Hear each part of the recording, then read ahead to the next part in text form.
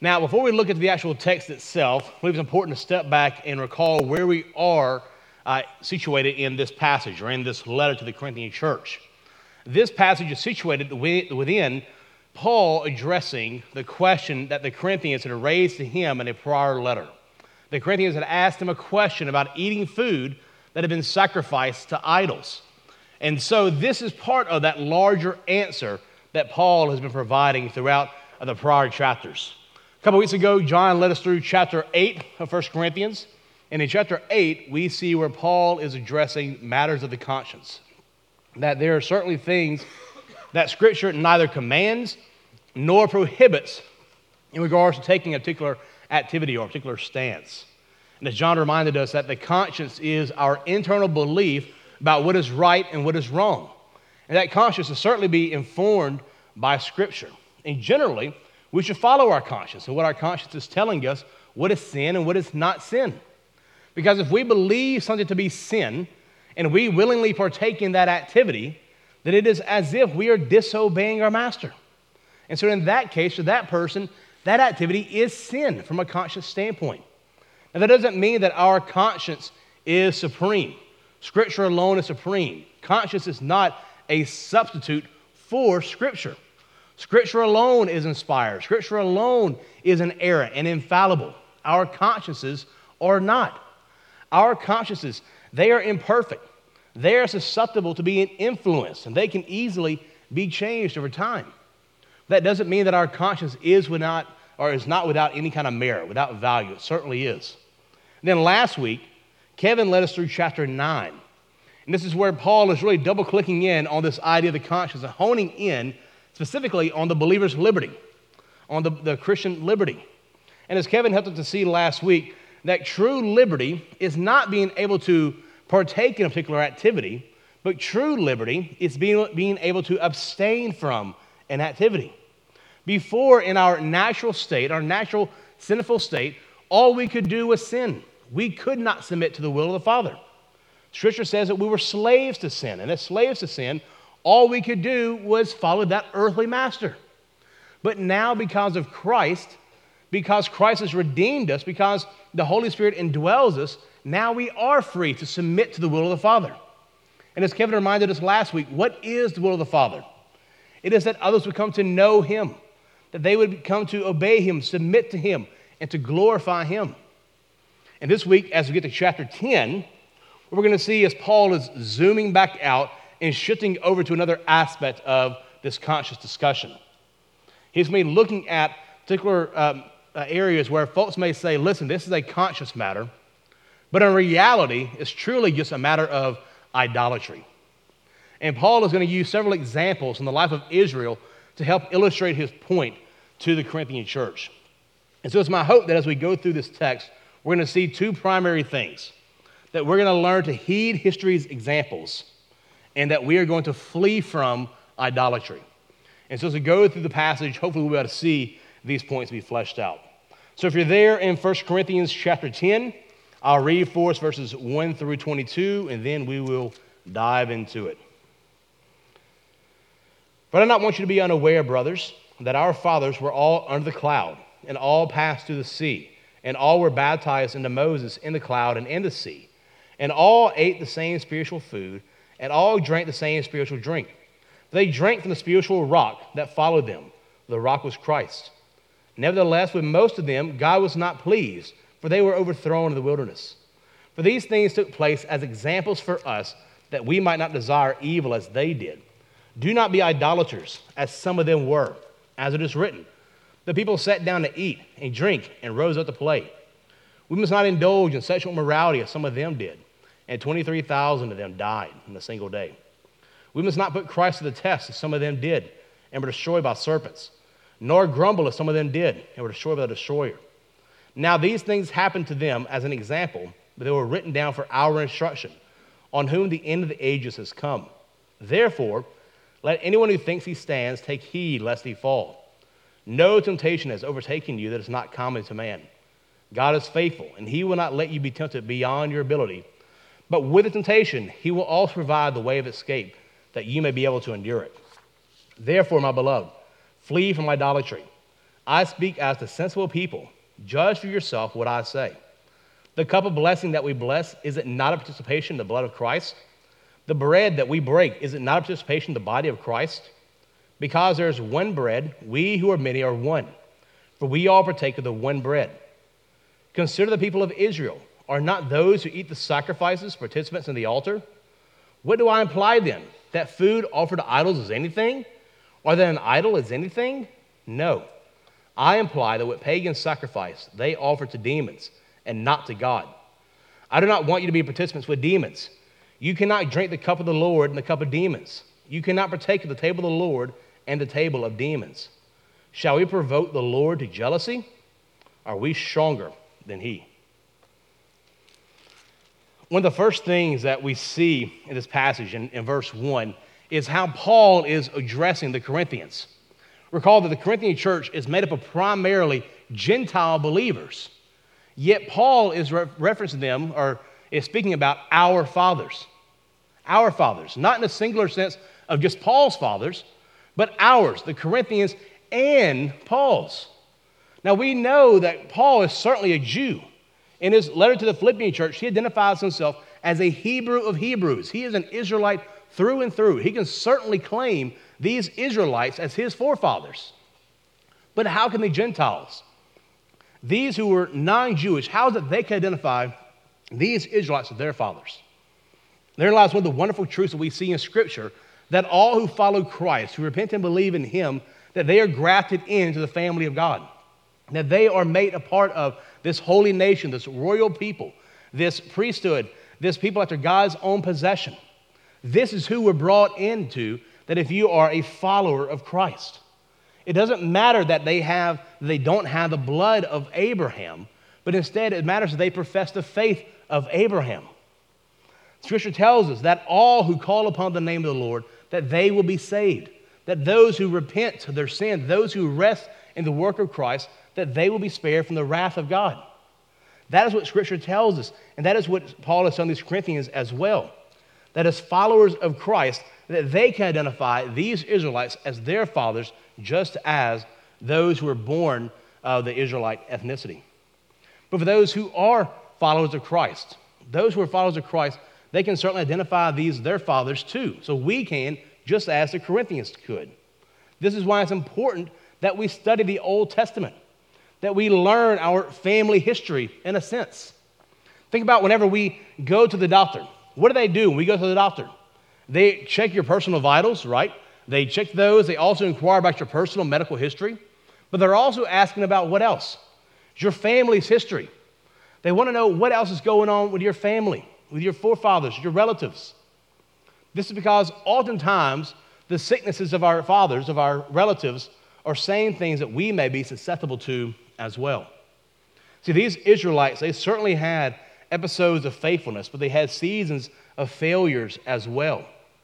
By identifying these Israelites as the Corinthians' forefathers, Paul is teaching them that they too can be susceptible to the same sin that befell the Israelites. The same things they fell into, that the Corinthians can fall into as well. So heed these words. But before Paul addressed the failures of the Israelites, Paul starts out by recounting some other examples in the life of Israel. Look at verses 1 through 4. Paul is beginning in verses 1 through 4 by recounting some of the examples in the life of Israel where we see God's favor upon the Israelites. We see where Israel was brought under the cloud. They passed through the sea, that they ate spiritual food, they drank spiritual drink, that all of these are hearkening back to accounts that we see back in Exodus.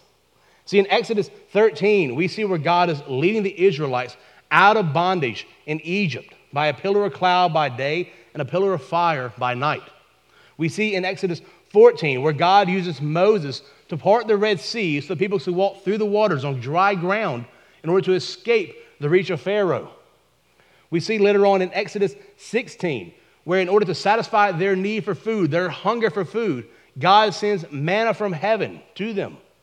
In Exodus 17, we see where God, in order to satisfy their thirst, he brings forth water from a rock at Horeb. All these displayed the favor of God upon the people of Israel.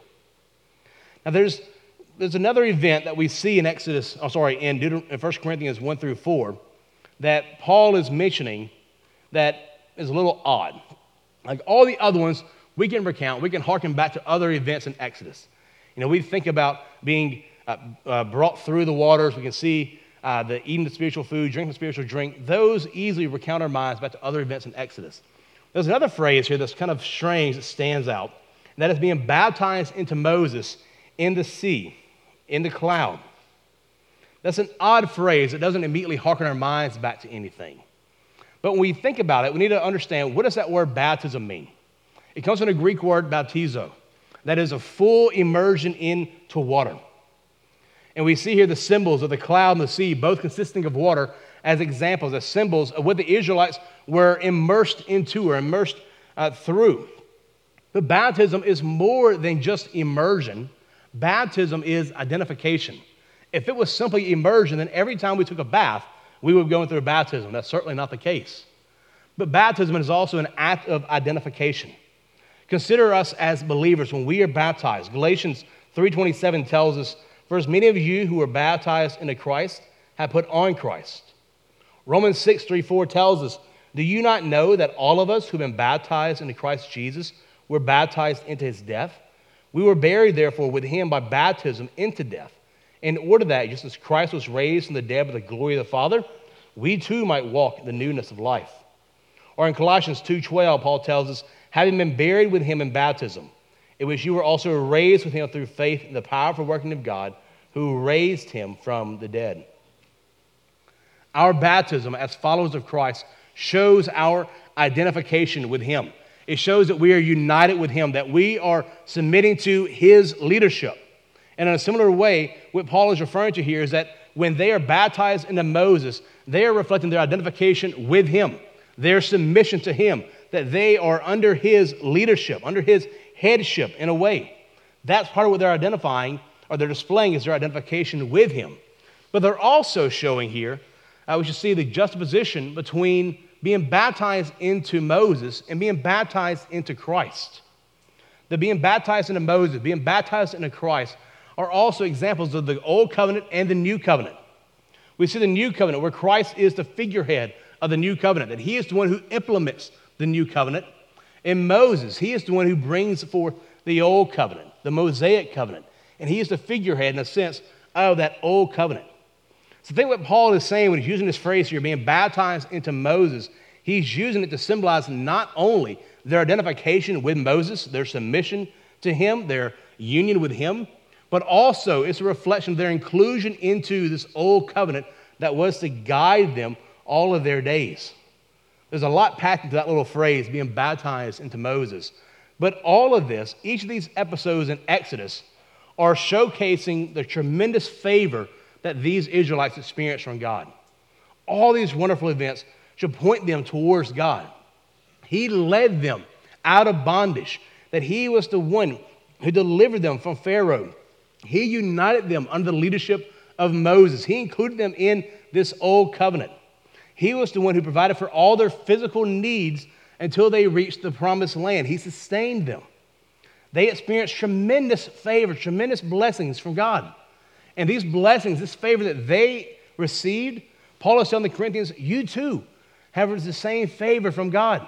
Consider the fact that God, he leads you, he draws you, that he has delivered you from the bondage of your sin, that he has united us all of us that are Jew and Gentile, those who are free and slave, male and female, all have been united under Christ Jesus, who is the greater Moses.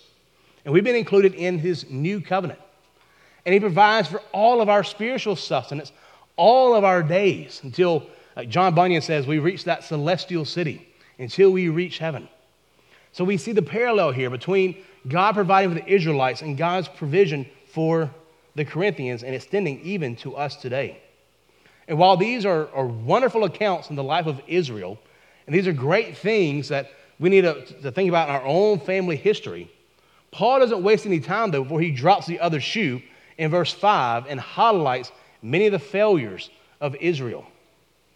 See, in verse 5, he says this, "Nevertheless, with most of them, God was not pleased, for they were overthrown in the wilderness.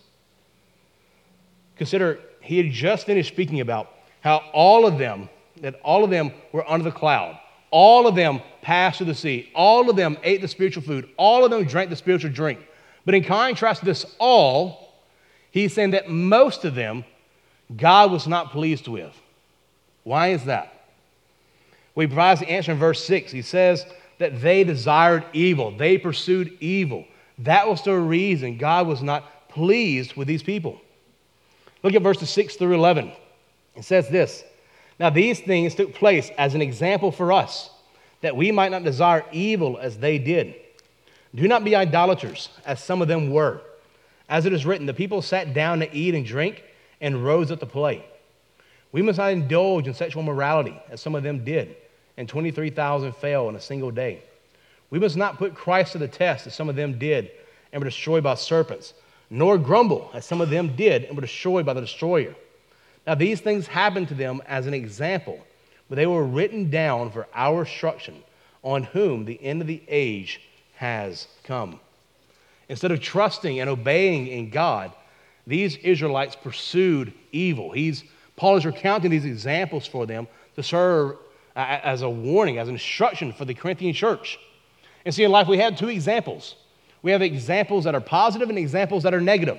We have examples that we should follow and examples that we should flee from.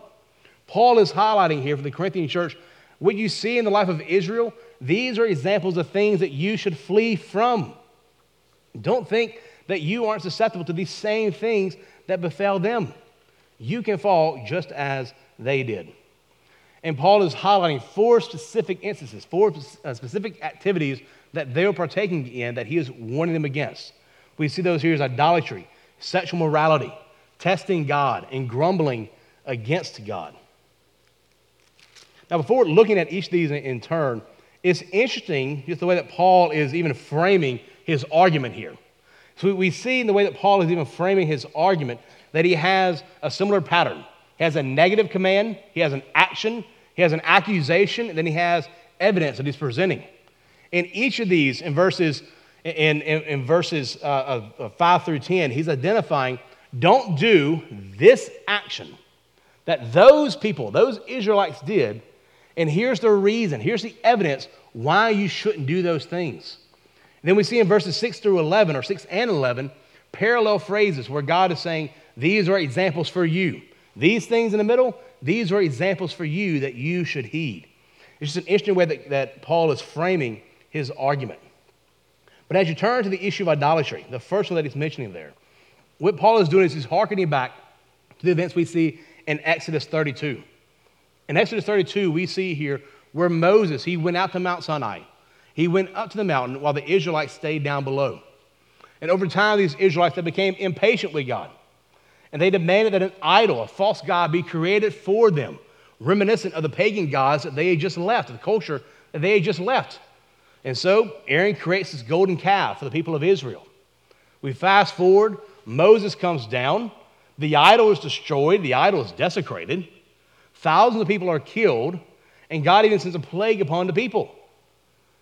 Apparently the consequences of their idolatry was severe.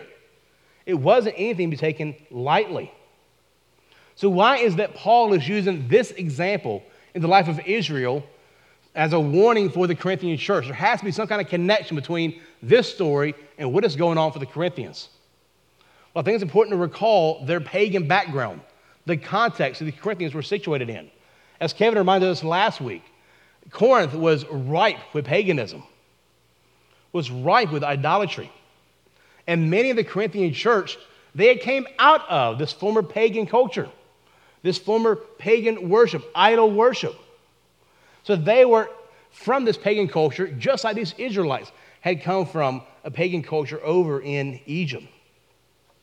And he's telling them, he's warning them that what happened there can still happen to you. Many of these Corinthians, instead of questioning how far they should flee from their former pagan past, they were questioning just how far they could stay near their pagan culture, just how close they could stay.